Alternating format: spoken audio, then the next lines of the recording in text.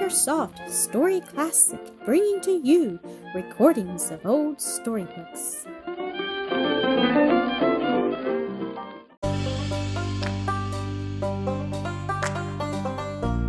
Sir Gibbie, Episode 12, Glashgar. Up and up the hill went Gibbie. The path ceased altogether, but when up is the word in one's mind, and up had grown almost a fixed idea with Gibbie. He can seldom be in doubt whether he is going right, even where there is no track. Indeed, in all more arduous ways, men leave no track behind them, no finger post. There is always but the steepness. He climbed and climbed. The mountain grew steeper and barer as he went, and he became absorbed in his climbing. All at once he discovered that he had lost the stream. Where or when he could not tell. All below and around him was red granite rock, scattered over with the chips and splinters, detached by air and wind, water and stream, light and heat and cold. Glashgar was only about 3,000 feet in height, but it was the steepest of its group, a huge rock that even in the midst of masses suggested solidity. Not once while he ascended had the idea come to him that by and by he could be able to climb no farther. For aught he knew, there were oatcakes and milk and sheep and collie dogs ever higher and higher still. Not until he actually stood upon the peak did he know that there was the earthly hitherto, the final obstacle of unobstancy. The sun was about 2 hours towards the west when Gibbie, his little legs almost as active as ever, surmounted the final slope. Running up like a child that would scale heaven, he stood on the bare round, the head of the mountain, and saw with an invading shock of amazement, and at first of disappointment, that there was no going higher. In every direction the slope was downward. He had never been on the top of anything before. He had always been in the hollows of things. Now the whole world lay beneath him. It was cold. In some of the shadows lay snow, weary exile from both the sky and the sea and the ways of them, captive in the fetters of the cold, prisoner to the mountain top. But Gibbie felt no cold. In a glow with the climb, which at the last had been hard, his lungs filled with the heavenly air, and his soul with the feeling uplifted on the very crown of the earth. He stood in his rags, a fluttering scarecrow, the conqueror of height, the discoverer of immensity.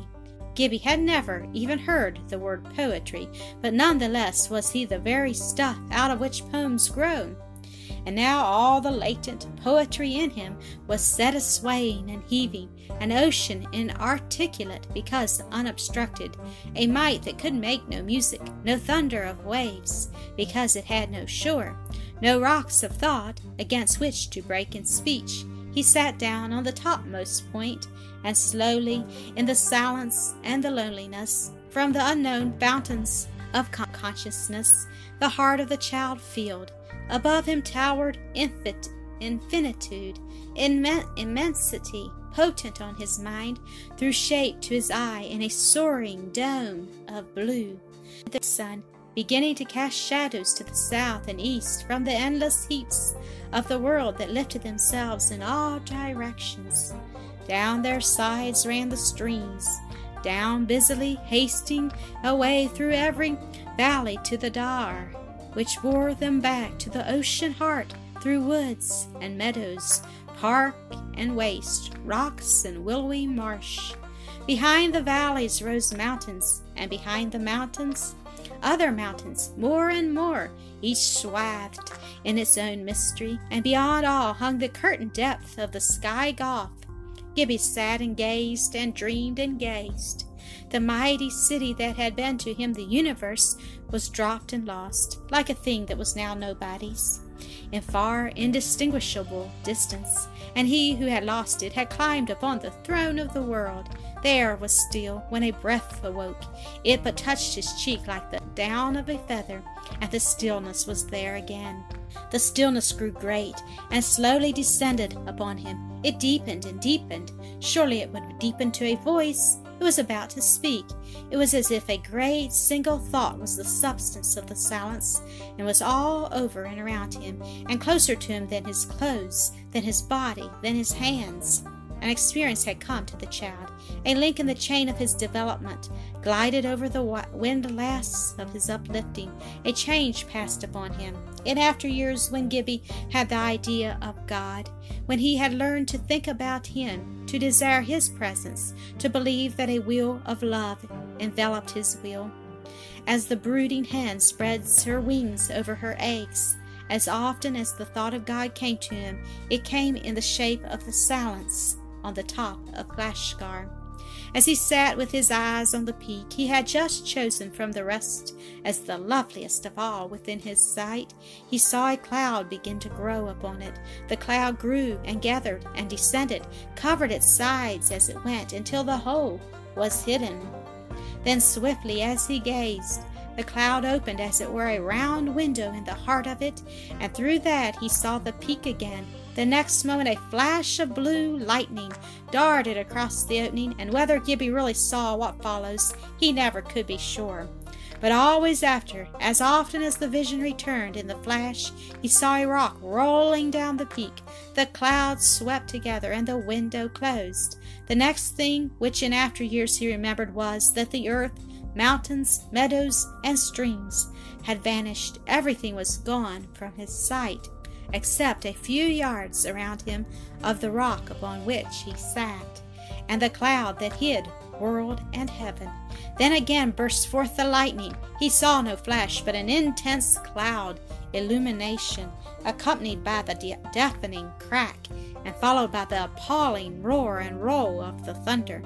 Nor was it noise alone that surrounded him, for as if he were in the heart and nest of the storm, the very wind waves that made the thunder rushed in, driven, bellowing over him, and had nearly swept him away. He clung to the rock with hands and feet.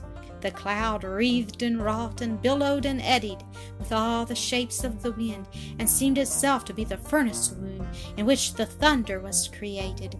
Was this, then, the voice into which the silence had been all the time deepening? Gibbie had yet to learn that there is a deeper voice still, into which such a silence may grow, and the silence not be broken. He was not dismayed.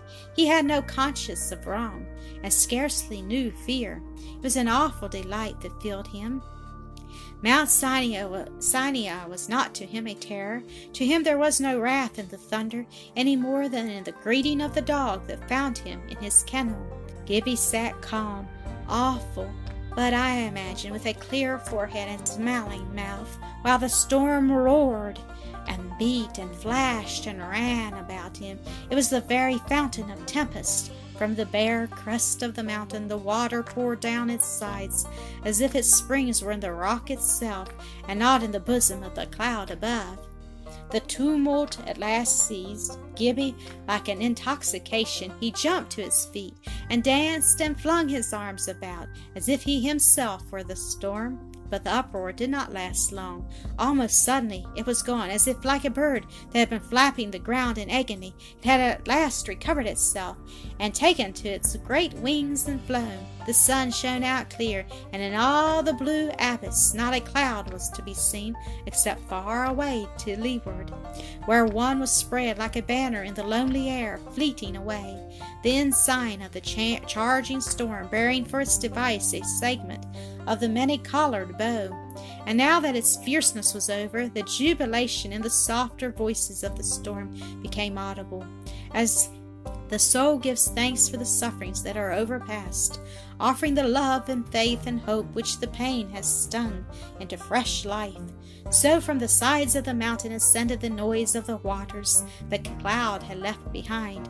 The sun had kept on his journey.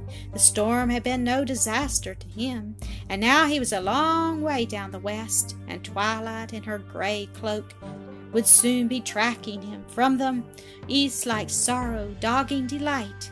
Gibbie, wet and cold, began to think of the cottage where he had been so kindly received. of the friendly face of his mistress and her care of the lamb. It was not that he wanted to eat. He did not even imagine more eating, for never in his life had he eaten twice of the same charity in the same day. What he wanted was to find some dry hole in the mountain and sleep as near the cottage as he could. So he rose and set out, but he lost his way, came upon one precipice after another, down which only a creeping thing could have gone, was repeatedly turned aside by torrents and swampy places, and when the twilight came, was still wandering upon the mountain. At length he found, as he thought, the burn along whose bank he had ascended in the morning, and followed it towards the valley, looking out for the friendly cottage. But the first indication of abode he saw was the wall of the grounds of the house through whose gate he had looked in the morning. He was then a long way from the cottage, and not far from the farm, and the best thing he could do was to find again the barn where he had slept so well the night before. This was not very difficult, even in the dusky night. He skirted the wall, came to his first guide, found and crossed the valley stream, and descended it until he thought he recognized the slope of clover down which he had run in the morning. He ran up the brae, and there were the solemn cones of the corn ricks between him and the sky.